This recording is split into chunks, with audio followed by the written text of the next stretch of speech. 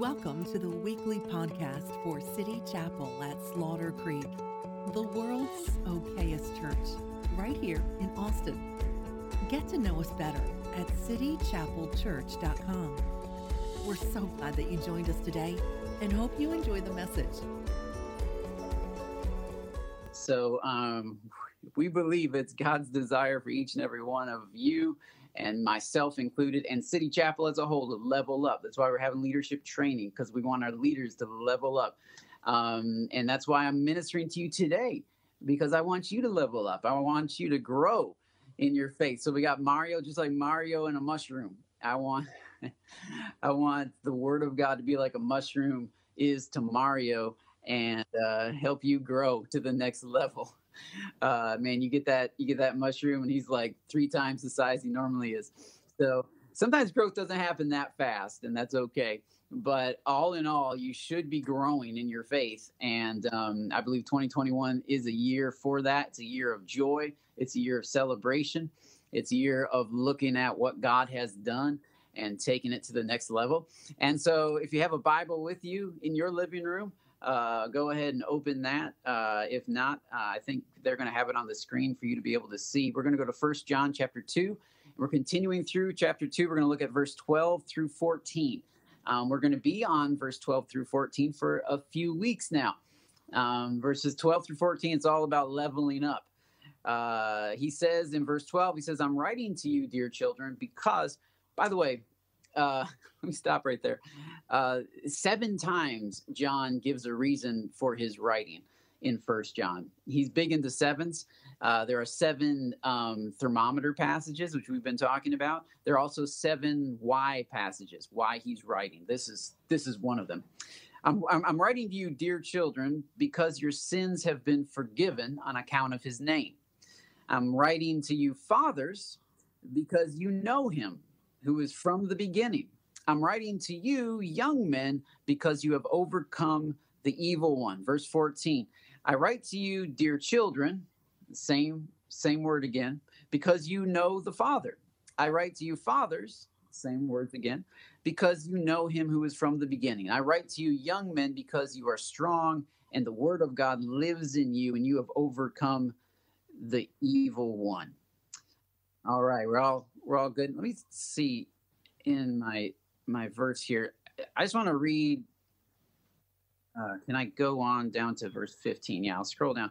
It's not on the screen, but verse 15 is a part of this. I think it's a vital part. He says, "Do not love the world or anything in the world. If anyone loves the world, love for the Father is not in him."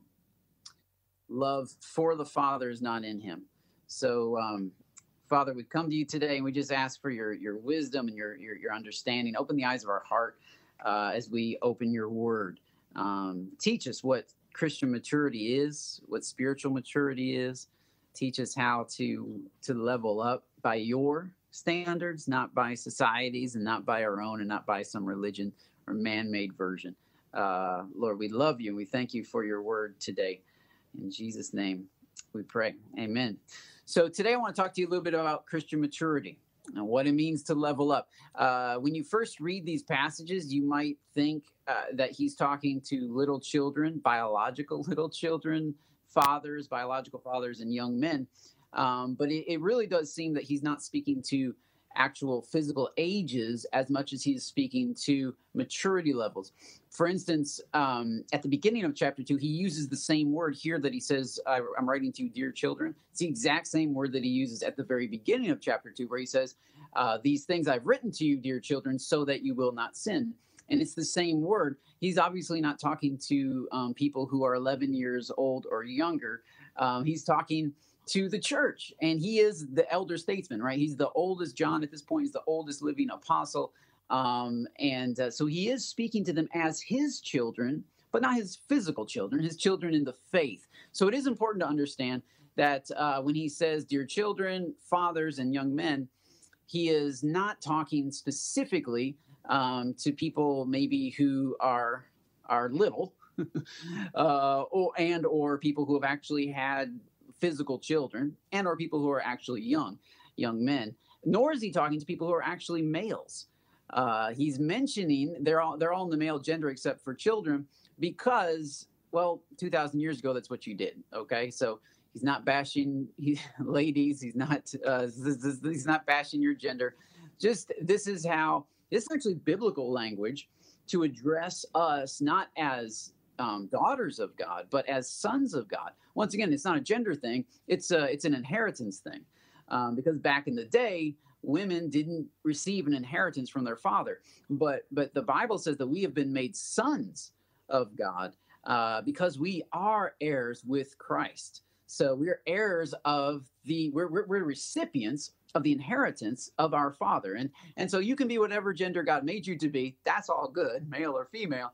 But in terms of your spiritual man, he is a man, right? And so I don't know what that has to say about anybody, but this is biblical language, and it's good to associate yourself with it. It's not a bash on your gender. This is how God sees you. He sees you as a recipient of his promises, that everything he owns is going toward us. And so I don't know about you, but I want to receive that. Come on, somebody. I want to receive all of that. And so in every case, though, he's speaking to spiritual maturity. He's speaking to children. Now, as soon as I mention spiritual maturity or Christian maturity, I know right away you have thoughts about what maturity is. And wherever you're at right now, wherever you're watching this from, I know you have thoughts about what maturity is. If you've been in the church, you definitely have thoughts about that. Even if you haven't been in the church, people have versions of maturity within their mind. So for some people, it's a stage of life. That's maturity, right? Like when you get married, a lot of women are told that's maturity when you get married. It's not, okay? Just FYI, a lot of really immature married people. Maturity is not a stage of life. It's not when you get a job. It's not when you get a house. It's not when you have a car, a house, a wife, and a dog. Maturity is not a stage of life. Maturity is also, for those of us that grew up in church, maturity is not a moral perfection that you reach. Because in the beginning of chapter 2, he says, I write to you, dear children, so that you will not sin. Therefore, to be a child in the kingdom of God is to be living without sin, without conscious rebellion against God. So there's no okay, well, you're sinning now because you're just immature, but when you get to be more mature, then you'll put down the weed and you'll stop. No, that's a man-made structure, and it's really just made just to help people feel more comfortable and keep coming back to church, instead of helping people actually be born again of the Spirit. So I want to be honest with you, that's not a maturity issue. That's a birth issue. Maturity is not, okay, I'm going to sin less and less and less and less and less. That's not a biblical version of maturity, nor is it getting better at following church rules. I remember when we were at a church one time, and Ro and I were preaching together, and Ro had a shirt. It was a long sleeve blouse that had these holes for her shoulders because it was like a trendy blouse. I don't know. Had these holes. Her shoulders were showing. And one of the older ladies in church after our sermon, went up and talked to Ro about, that you should cover your shoulders when you're at church. So, and some people would see that as immaturity. Well, Ro is just kind of immature because she doesn't know to cover her shoulders. I knew that was going to be a problem. I told her to wear the shirt anyway, because that's not maturity. Maturity is not the ability to more closely follow the unspoken or spoken rules of a particular denomination, because it's not in Scripture that women are to cover their shoulders. Unless your shoulders are exceptionally weird looking, I think everything's great. You might want to think about it if your shoulders are odd. I don't know, but I think it's a personal decision. So, but some people see that as maturity. Right? They're like, oh, well, she's just immature. That's why he's getting tattoos, because he's still kind of immature in his faith. It's so weird. We assign these weird things that aren't in the Bible at all. And it's really a tradition of men. And sometimes a particular denomination or a Christian's version of maturity is how well people are following those traditions of men. And so I want to unteach you some things about maturity. Maturity is not getting to a point of sinlessness. Maturity is not getting to a point where you understand all the rules. And maturity is not a stage of life. According to First John, there are some markers of maturity. And I love how he places them. He says he addresses children, he addresses fathers, and he addresses young men. And I do think that those are the stages of maturity. And it's lovely how he puts fathers right in the middle, just in case you think that this is a race to get to some point. Because fathers are obviously at a farther level than young men. But yet he places them right in the middle, because it's not stages and steps that we have to, and hoops we have to jump through. Maturity, Christian maturity, is a organic process that happens. It's a growth process, and there is no man-made timeline on a God-oriented direction. So we have to be careful about that, but we do want to press on toward maturity. And what I see in these passages are three different levels, if you will, of maturity. And the first one is that of a child.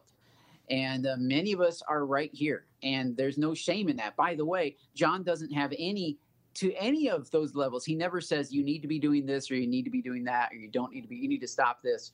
He says, I'm writing to you because for the children. He says, I'm writing to you because your sins have been forgiven. That's awesome. And then the second time, he takes it a little step further. This is the process of maturity. He says, I'm writing to you because you know the Father. And so that actually, in a nutshell, that is Christian maturity, to know the Father. Notice how for children, he says, I'm writing to you because you know the Father. And then for fathers, he says, I'm writing to you because you have known him who is from the beginning. In other words, whether you are a child in the faith or you are a father in the faith, the greatest thing about you, the thing that brought you to that place of maturity, is that you know the Father, is that you know God. So the varying degrees of maturity has to do with the varying levels of fellowship that you have with God, or the ways that you know him. Because the children, he says, you know the Father, but the fathers, he says, you know him who is from the beginning. That's a new level of understanding of the Father. But at any state, it starts with knowing God, and it ends with knowing God. He is he's the one step. He's the only step. So over the next few weeks, honestly, that's what we're going to be talking about, is not how do we learn how to be better Christians, but rather how do we get to know the Father better? How do we get to know him better? And so first off, I want to start off just with what does it mean to be a child of God? Because that's what he says. I'm writing to you, children. And by the way, when he says children, he's not talking to the entire world. He's talking specifically to children of God, and not everybody is a child of God. That might be a newsflash in and of itself. I know I listen to some secular music, and usually whenever they're bashing the church and the secular music, they say, well, I thought we were all God's children. To which I always say audibly, well, you thought wrong. I don't know who told you that. But you might want to actually read the Bible. I don't think you've picked it up, right? Take me to church. Okay, we'll take you. But then we will share the love of God with you and the truth of God's word, that just because all were created by God does not mean that all are his children. Certainly, Paul says, we've all come from him, right? And he's preaching on Mars Hill. And that's absolutely true. But to be a child of God means to be born from God, to be born of God. And John talks about this actually in his gospel. We probably have this on the screen for you in John chapter 1. He says that, the light came into the world, but the darkness did not comprehend it. But then in verse 12, he says, yet to all who did receive him, to those who believed in his name, he gave the right to become children of God. You're not born a child of God. You become a child of God. And that's a right that he gives to those who believe in his name.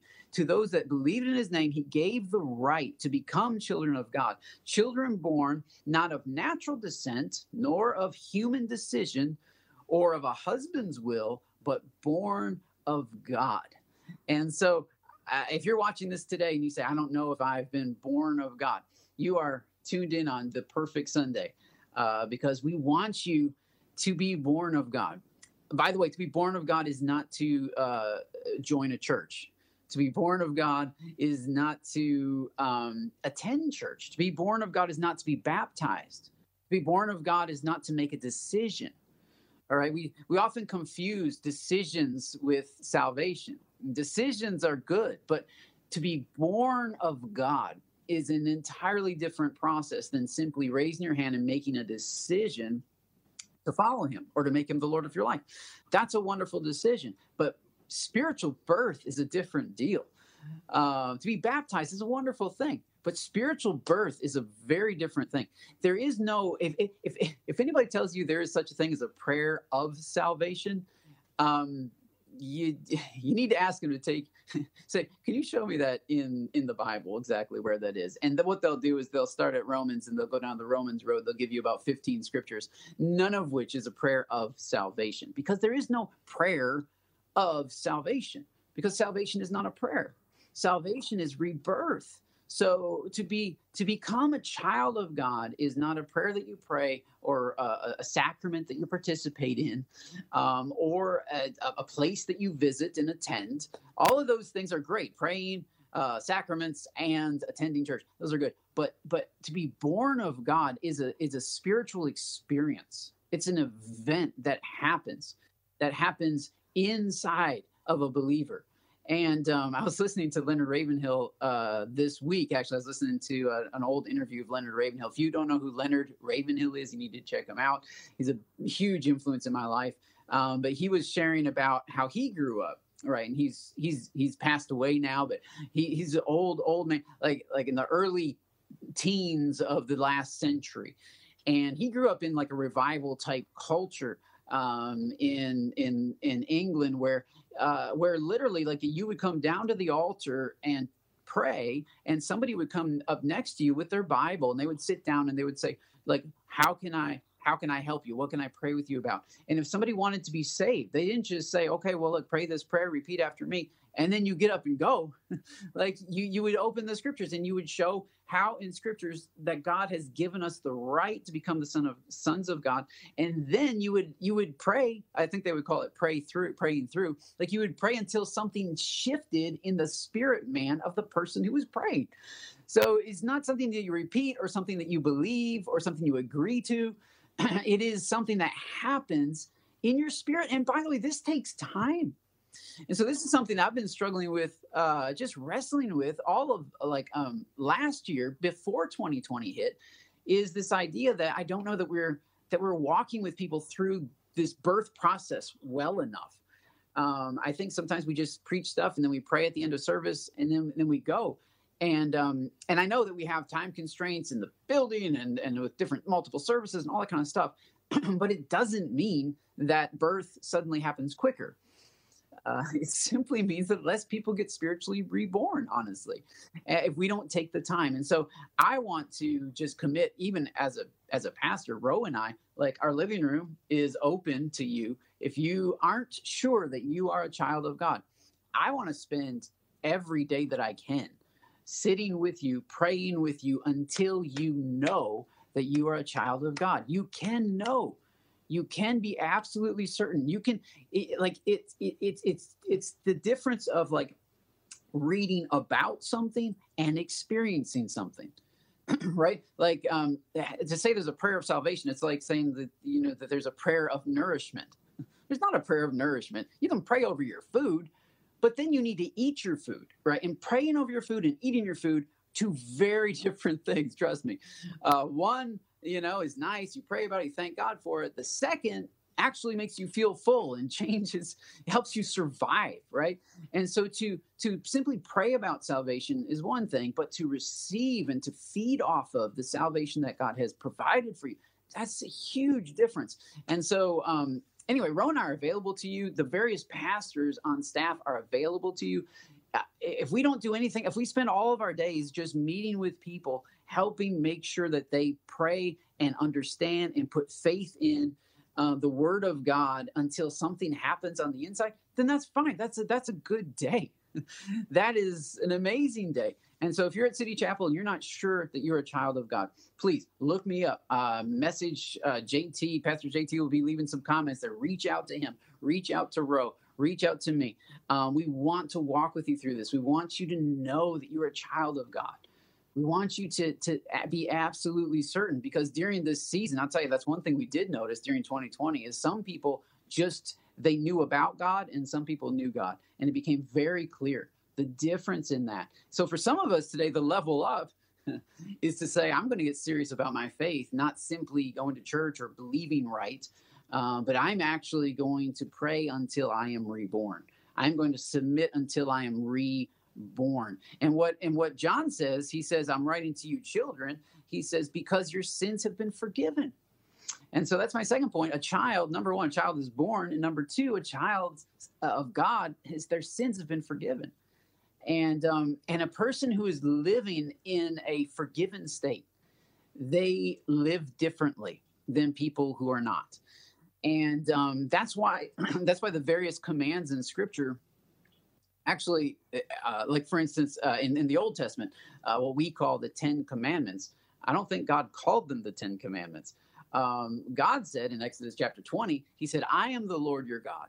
That's how he started the whole thing. I am the Lord your God. He said, therefore, and if you look at the original text, he simply says, you will never have any other gods before me. You will never commit adultery. You will never lie. You will never murder. That's the literal word. He's not saying don't commit adultery, don't lie, don't steal, right? No, he's saying because I am the Lord your God, you will never do these things. This is what he's saying. And it's more of a description than it is a commandment, because people who are not children of God, who try to live up to this impossible standard, they fall short every time. Because it's not a standard, it's a description of people who are children of God. It is just simply a description. And so much of Scripture actually it's basically describing what it means to be forgiven. That when you are forgiven, you don't gossip about other people who are not yet forgiven. When you are forgiven, you forgive others. You don't hold grudges because you are forgiven. When you really know that you are forgiven, your life changes. And so once again, there are many thermometer passages throughout 1 John, which he is letting us know, look, if you are a child of God, this is how you will live. And as we're reading that, some of us are saying, well, that's not how I'm living. And that's not meant to condemn you. It's meant to awaken you to the fact that you're not actually a child of God, but you can become a child of God by putting your faith in his name, by trusting in his sacrifice, and by following him. And so what I want is for everybody at City Chapel to level up to this level, to become a child of God. Everybody's not a child of God. You're not just, while I'm breathing, I guess I'm a child of God. No, you're not. Like Hitler was not a child of God. And I know that because he wasn't walking in the light. He was walking in racial prejudice. He was walking in murder. He was walking in anger and hate. He was consoled, by a demon. I mean, like there's so much going on in his life. He was not walking in the light. Therefore, he's not a child of God. Now, I don't know what happened in his final hours. Hopefully he repented. I don't know. But whatever Russia did with him, we'll figure out later, right? But truly, beyond all conspiracy theories aside, to become a child of God is a very big thing. And it happened. It's huge. Like when we had when we had our kids, people knew it. It became obvious to us that we had a child. And it wasn't just a decision. It was a massive event. We had both of our kids naturally. Ro is a beast, and she was physically able to do both of our kids naturally. And the first one was at a birthing center in New Braunfels, which is really just a house in downtown New Braunfels, but it's close to the hospital in case we needed to go. And man, Madden was turned around backwards, and like she was all kinds of ways. And it took, I think it was like 9 hours of straight labor. And lots of anguish for Ro, but she finally got Madden out.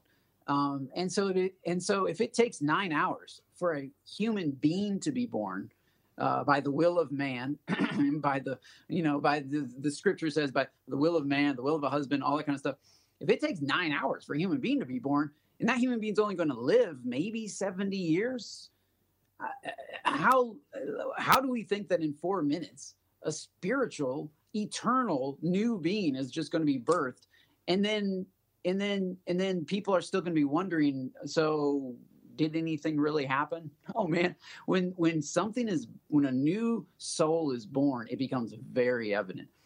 And it's not just a decision. Like, we didn't walk into the birthing center and say, we've decided to have a baby today. No, she decided to come, and there wasn't anything that was going to be stopping that. And that's what Scripture teaches. Scripture teaches that God draws. That no man comes to the Father unless the Holy Spirit draws him. And so there's this drawing, this pulling on your soul and your spirit. So if you're feeling that today, respond to that. Don't let that baby die inside of you. Don't, because you're too stubborn to let it out. No, respond to that. Allow the process that God is trying to birth through you. Allow it to happen in your life. And I'm telling you, you'll never be the same. That baby came out, Madden came out, and now our lives have never been the same. The same thing with Micah. Now everybody says babies are beautiful. They're lying. Not all babies are beautiful. Madden was not beautiful. She was stuck in the birth canal for so long. Her head was kind of shaped a little funny. She was a little purple, but she was healthy, and that was all that we cared about. And she was ours, and that's all that we cared about. Now Micah, he shot right out there, so his head was perfectly shaped, and he actually was a beautiful baby.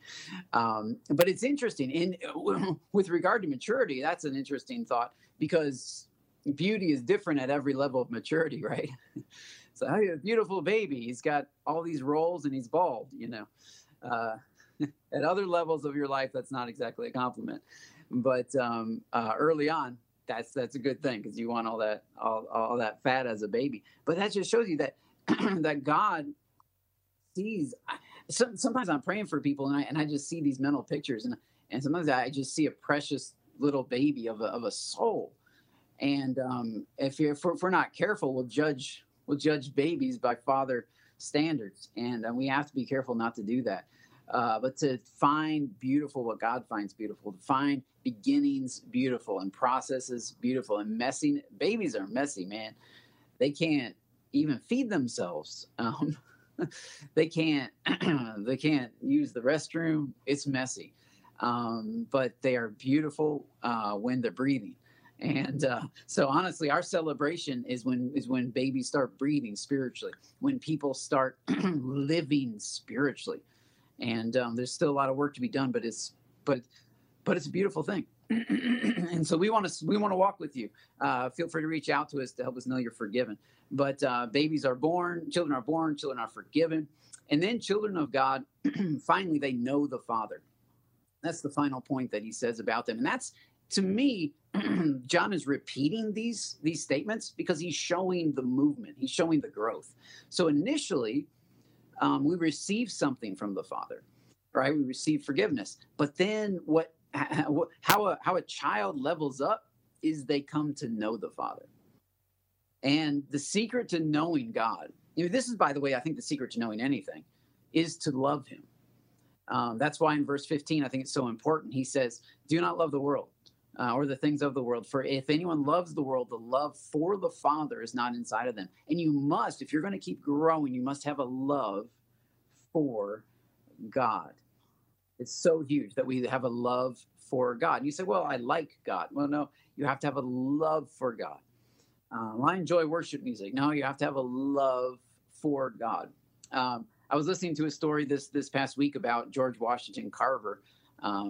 It is Black History Month. George Washington Carver, one of the greatest inventor in American history.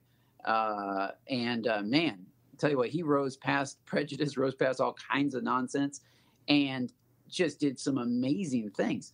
George Washington Carver was also a fervent Christian, and he was out in the field one day praying, and he was pacing around, and he was trying to help people.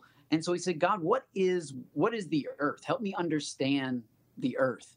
And he felt the Holy Spirit whisper in his spirit, said, George, that's too big for you. Ask something more your own size. And man, I tell you, how many prayers go unanswered because we're asking things that are too big for us to even be able to hold the answer to. Like God doesn't answer because if He did, it would blow our minds up. And it's like, God, how do I solve world hunger? Too big for you, man. How about you try feeding the homeless? I think sometimes we're asking God really massive things, and it's just too big. Like you can't do anything about that. Your brain can't even handle what the earth actually is. And so God said, go ask something else. And so a few days later, George was praying, and he said, what is man? Like what is the human body? And he felt the Holy Spirit say again, that's still too big for you. Ask something more your own size. And so a few days later, Dr. Carver was out in the field. And he was walking around, and I reached down and grabbed a cluster of peanuts. And he said, what are these peanuts? What are these? And he felt the Holy Spirit say, now you're asking something that is more your own size. And he felt the Holy Spirit speak to him, which I think this is such a key to actually understanding anything, to really knowing God, to really knowing your spouse, to really knowing your church family, to really knowing your community. I think this is a key to knowing anything well. He felt the Holy Spirit say, George, if you will love those peanuts with all of your heart, the way that you love me with all of your heart, then you will see what is in those peanuts. And I really, that sounds kind of silly, right? But it sounds silly because we're used to having to know something before we love it. Like I got to examine it before I decide whether or not I love it. But in reality, you never really know something until you love it. Anybody that's been married more than 5 minutes will understand this. You never really know something or someone until you love them. You can date them for a while and you think you know them. But I look back 15 years ago and I'm like, man, we didn't even know each other. I mean, we did, but not really.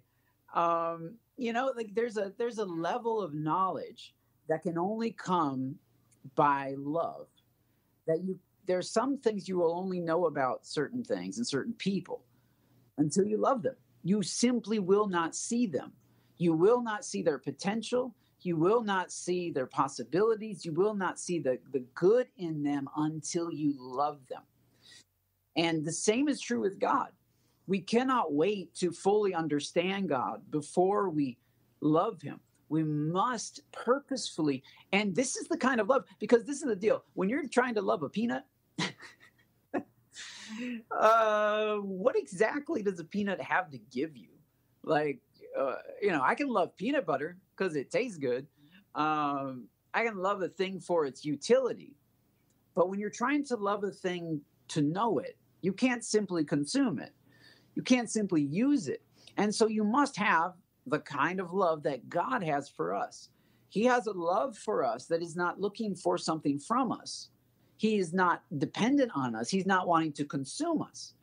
In that sense, he's not a consumer. He's not looking to just grab and say, oh, I could really use that. Oh, yeah, that fills a void in my life. He has no voids. And so his love for us is a selfless love. And if you really want to know something or someone, you have to acquire a selfless love for that person or for that thing or for that individual or for that region or for God. You must love him, not for what he can do for you. And this is why many people come to God and they want to be spiritually born, but they only have a sort of consumer mindset concerning him. And that's why they're never actually spiritually born. God fixes their problems and it's lovely. And then they go back to their previous life. But if you want to really know God, you must fully love him. And as George Washington Carver prayed for God to help him love those peanuts, and he's looking at those, he began to notice some things. And one of the things he noticed is that there was some oil, coming off of the peanut onto his hand. And so he took the peanut into a lab and he found that he could extract the oil from peanuts. And he found that he could use the extracted oil from peanuts to apply topically to the skin of some of his patients who were suffering some irritation in different parts of their body, and that peanut oil would actually soothe and calm them. George Washington Carver actually found, I think it was 300 things in a peanut. And he didn't even invent peanut butter. That's a myth. Somebody else like leveled up. But he found 300 things in a peanut. He found 150 things in a sweet potato. The dude found plastic in a soybean. Like stuff we're still using today. This is like 150 years ago. This is a long time ago. George Washington Carver was finding things simply by loving what God had placed in front of them. And I'm telling you, man, this is like, boy, this is huge for loving God. This is also huge for loving your spouse. I know you're ready to complain about your spouse, but until you're ready to love your spouse with all of your heart, you're not really going to see them. You know, it's like, it's like, well, he's this and he's that, you know. Well, okay, love him with all of your heart, and you will see who he is. You will see his potential. If you love your kids with all of their heart, with all of your heart, instead of complaining about them, you would see their potential.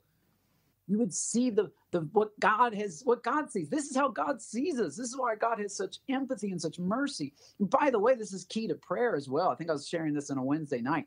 This is key to prayer. You cannot effectively pray for somebody without empathy.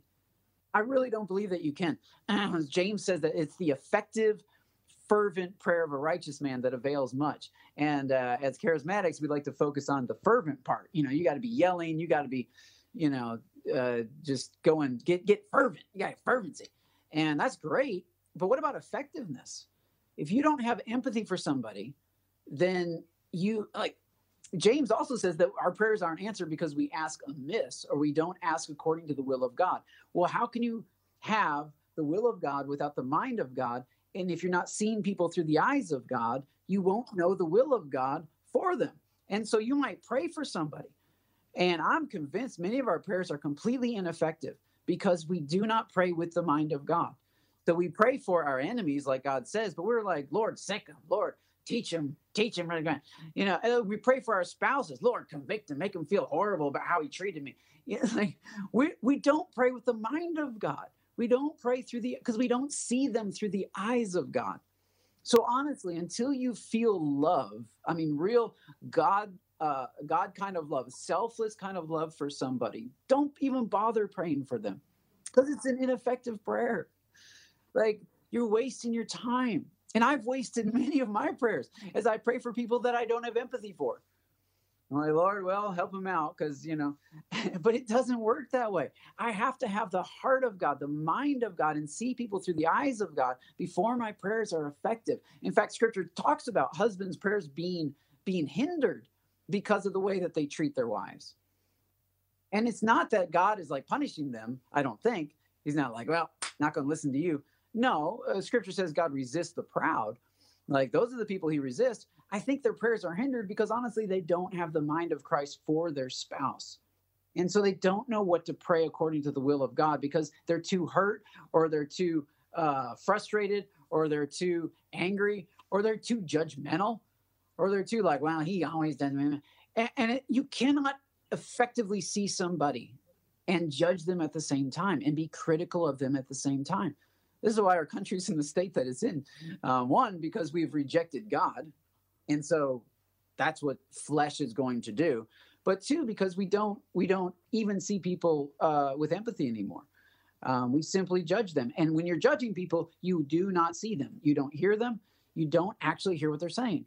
I have had people like shoot back at me from text messages that I'm like, that's not even what I said, let alone like what I meant. But when you're judging people's attitudes and their motives, sometimes you don't even hear exactly what they say.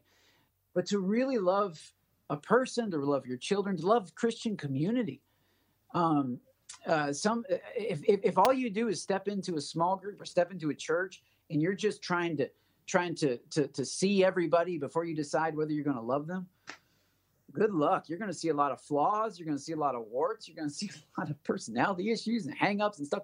And you're going to judge them as not worthy of your love. But the kind of love that actually brings out and sees the good in people and has an effective prayer life is the kind of love that is selfless, that chooses to love. He chose to love a peanut, and he saw so many things in a peanut. And if you will choose to love God, even if you're skeptical, even if you're not sure that God even exists, if you will decide to love God, he will reveal himself to you. You will see what is in him. You will see the benefit of him. You'll see the value of him. If you'll choose to love. If you'll choose to love Christian community, you'll begin to see the value in it. If you'll choose to love your spouse, you'll see the value in it. If you choose to love your country, you'll see the value in it. If you choose to love your kids, you'll see the value in them. If you choose to love the Word of God, you'll see the value in it.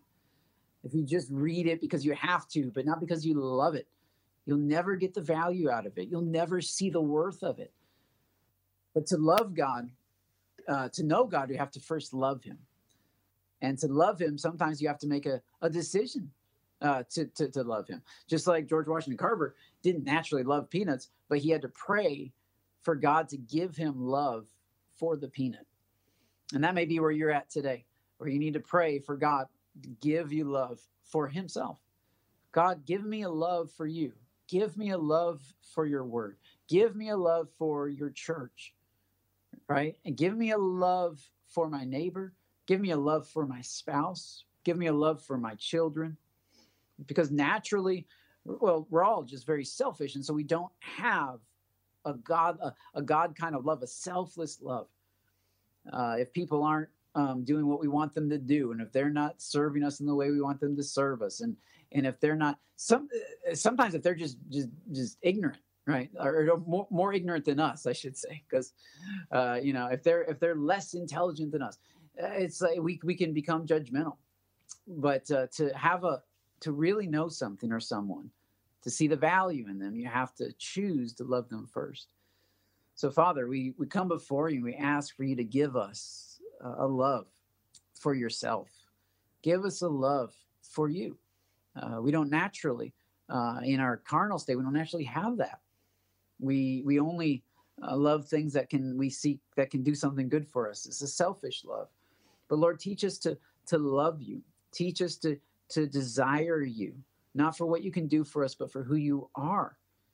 Lord, teach us to have a great love. Implant a love for God in our heart. Lord, we turn away from this world and the things of this world. We cannot love you if we are consumed with loving the things of this world.